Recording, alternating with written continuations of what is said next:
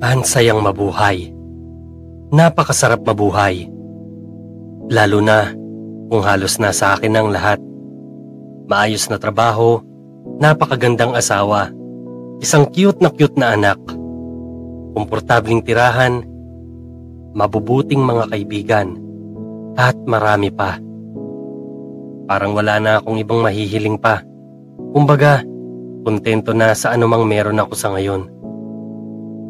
Nag-i-enjoy lang din ako kung anumang meron ako.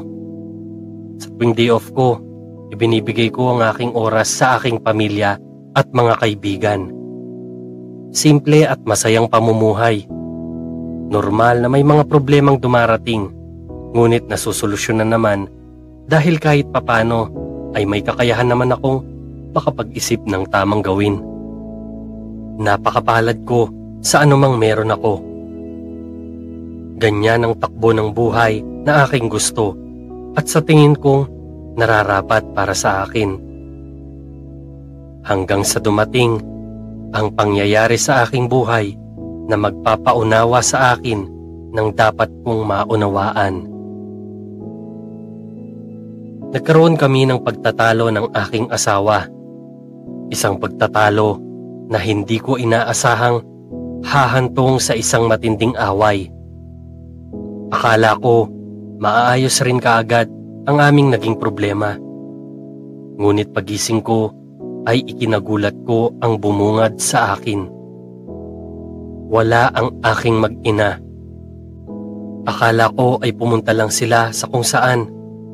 Ngunit nanlumo ako nang halongkatin ko ang lalagyan ng kanilang mga gamit at nakitang halos wala na silang naiwang gamit pa roon. Umalis ang aking asawa kasama ang aming anak nang hindi nagpapaalam. Sinusubukan kong tawagan, ngunit tila nakapatay ang telepono nito. Nag-antay ako maghapon kung matatawagan ko siya at paulit-ulit kong sinubukan, ngunit wala ring pagbabagong nangyari.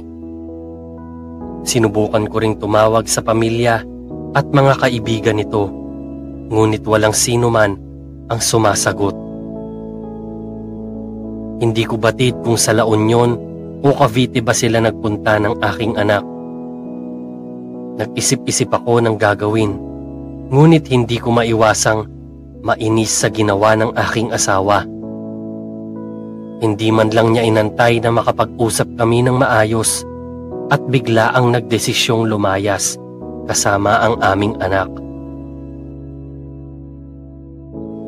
Ilang araw ang lumipas ay walang anumang pagsagot sa aking mga tawag o paramdam man lang mula sa aking asawa.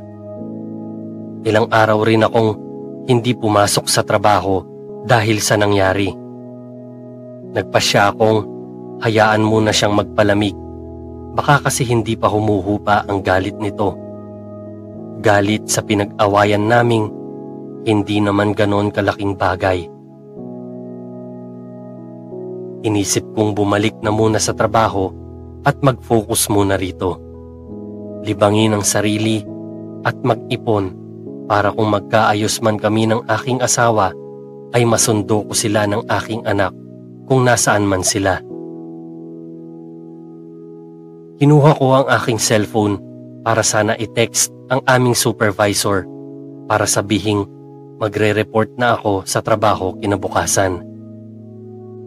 Siyang pagtingin ko sa aking cellphone ay may bagong message sa aking inbox na hindi pa nababasa.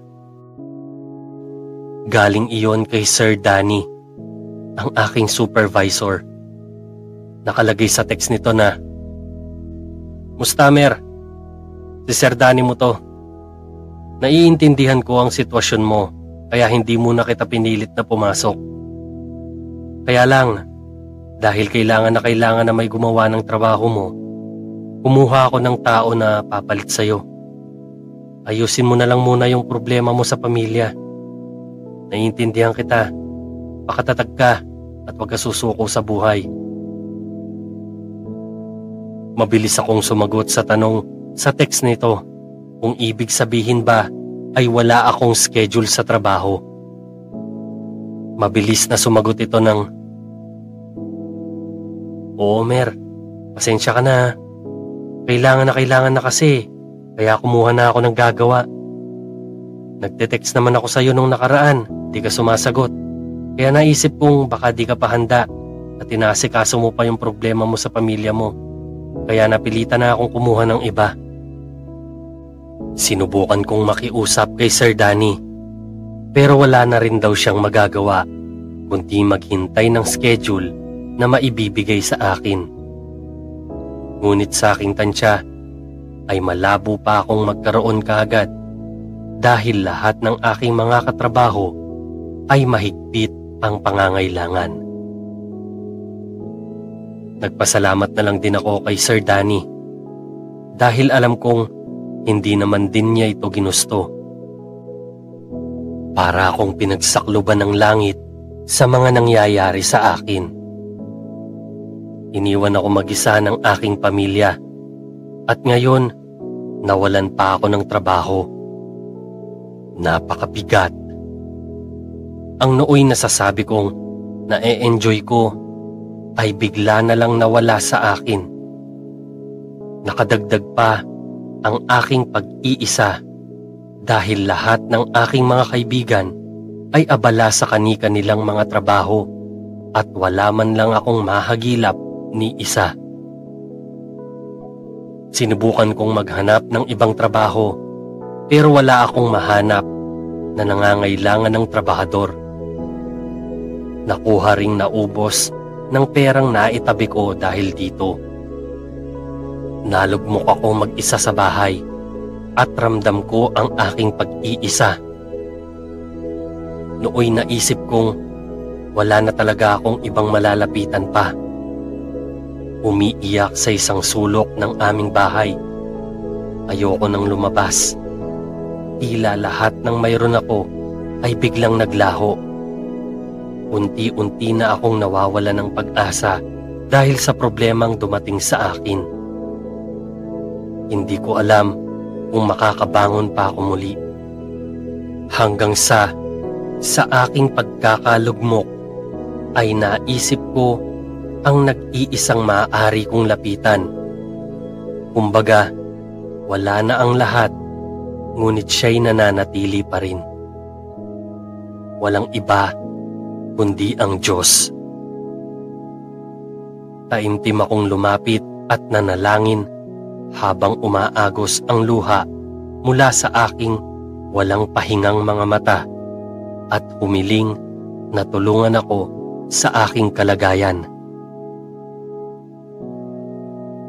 Nagising na lang ako kinaumagahan. Nakatulog pala ako nang hindi ko namamalayan nung gabi. Nagising lamang ako sa ingay na aking naririnig sa labas. Kumakatok ang aking kaibigang si Miguel. Hindi pa man ako nakakapaghilamos ay binuksan ko kaagad ang pintuan upang papasukin ito. Pagtuloy nito ay sinimulan na nito akong kamustahin. At bago ko pa man siya sagutin ay naglambing ito kaagad at nagpatimpla ng kape. Kaugalian naming magbabarkada. Nang magsimula na kaming mag-usap, ay ikinuwento ko sa kanya ang lahat ng nangyari sa akin. Pinipigilan kong maluha sa aking pagsasalita. Nakikinig lang ito sa akin. Nang maikwento ko sa kanya ang lahat, ay tumugon ito sa akin ng isang napakaamong ngiti na sa hindi maunawaang dahilan ay bahagyang nakapagpagaan sa aking nararamdaman. Matapos ang ngiting iyon, ay nagsimula siyang magkwento tungkol sa isang lingkod ng Diyos na nanatiling tapat. Si Job. Ikinuwento nito sa akin ang naging pagsubok nito. Nawalan ito ng lahat ng kabuhayan na mayroon siya. Namatay lahat ng kanyang mga anak. Nagkaroon ng malubha at nakadidiring sakit. at iniwan ng kanyang asawa na tanging natira na lamang sa kanya noon. Ngunit nanatiling tapat pa rin sa harapan ng Diyos at hindi nagalit o nagtampo sa kanya. Namangha ako sa aking narinig sa kwento mula mismo sa Biblia. Nabuhayan ako at hindi ko maipaliwanag, ngunit parang mas gumaan ang aking pakiramdam. Nagpatuloy kami sa kwentuhan hanggang sa napagkwentuhan namin ang mga dati naming mga ginagawa sa buhay. Kumbaga, nagbabalik tanaw kami sa mga masasayang gawain namin noon. Nakakamiss, pero hindi ko namamalayan na unti-unting gumagaan ang bigat na aking nararamdaman. Matapos naming magkwentuhan ay niyaya ako nito na sumama sa kanya sa darating na linggo. Sumama daw ako sa kanya na mag-attend sa worship service sa church kung nasaan siya nananambahan. Walang pagdadalawang isip akong pumayag rito. Nagyaya ito na manalangin kami na pinangunahan niya, at pagkatapos nito ay nagpaalam na ito sa akin dahil may kailangan pa daw itong asikasuhin. Ako naman ay nakangiti ko itong hinatid sa labas at nagpasalamat. Naisip kong marahil ay isa ito sa mga paraan ng Panginoon upang tulungan ako sa aking sitwasyon.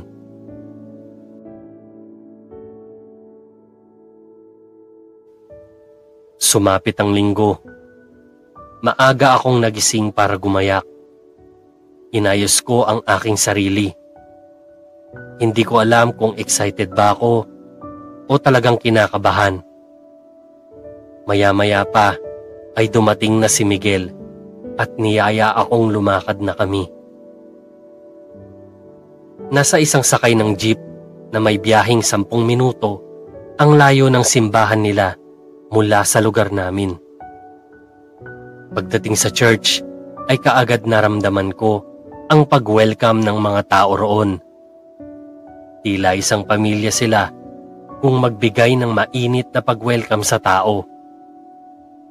Hindi ko maipaliwanag pero kakaibang pakiramdam ang mayroon ako noon.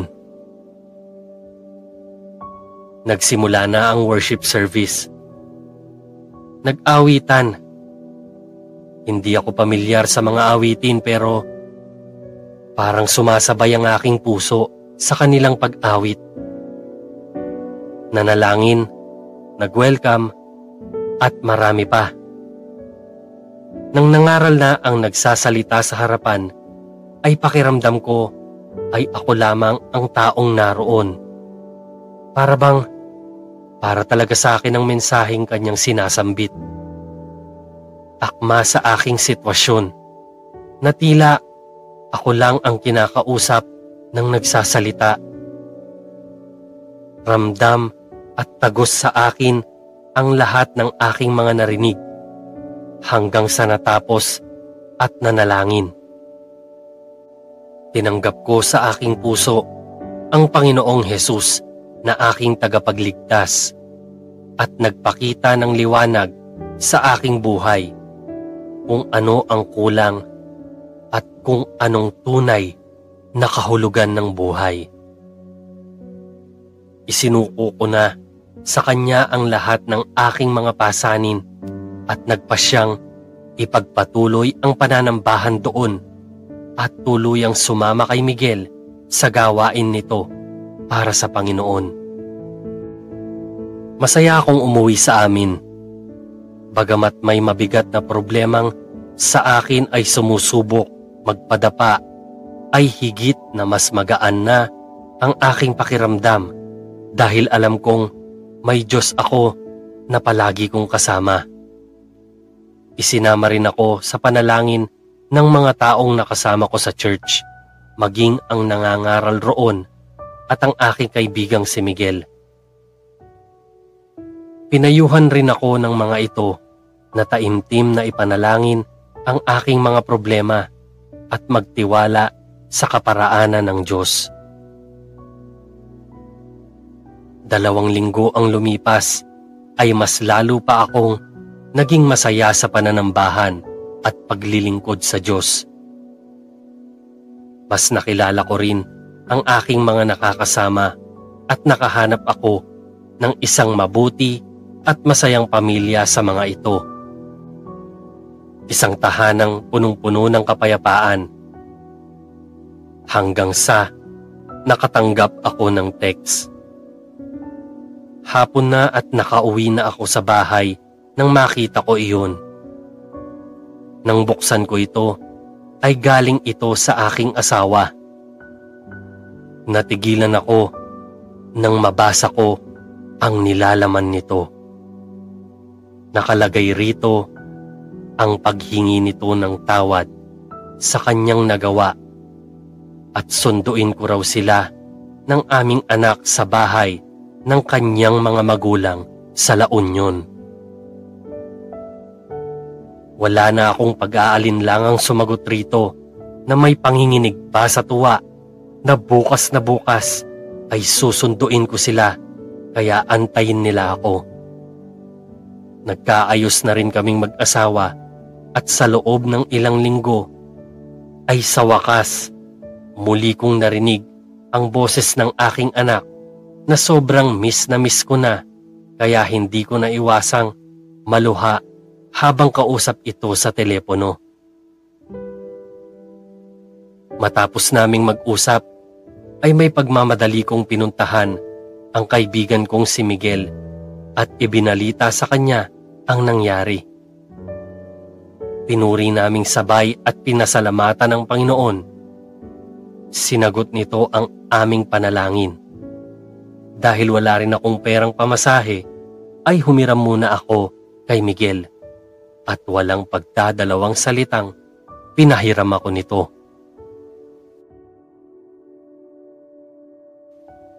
Kinabukasan ay sa wakas at naiuwi ko na ang aking mag-ina. Muling naging masaya ang aming tahanan. Lumipas ang mga araw at mas naging matibay pa ang aming pagsasama. Mas inuunawa na namin ang isa't isa.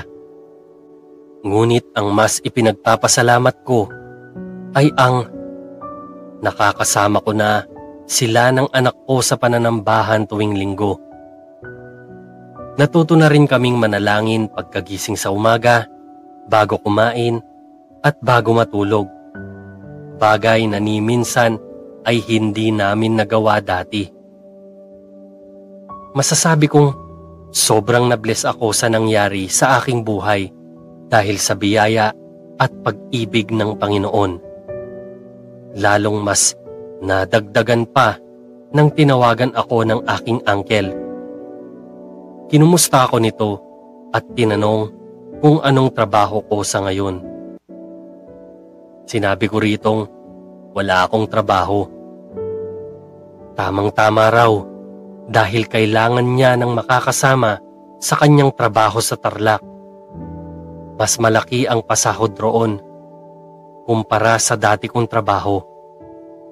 Sinabi ko iyon sa aking asawa at sabay kaming nagpasalamat sa Panginoon sa blessing na iyon. Pwede na daw akong magsimula sa lalong madaling panahon.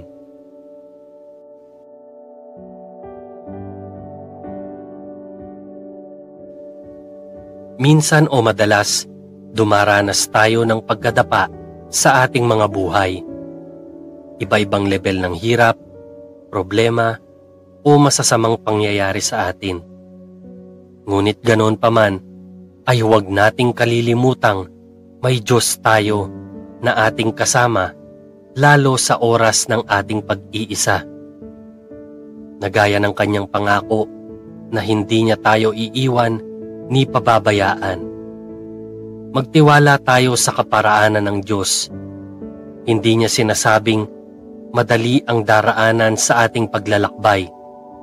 Ngunit sa dulo ay may kaakibat na biyaya ang pagtitiis at pagtitiwala.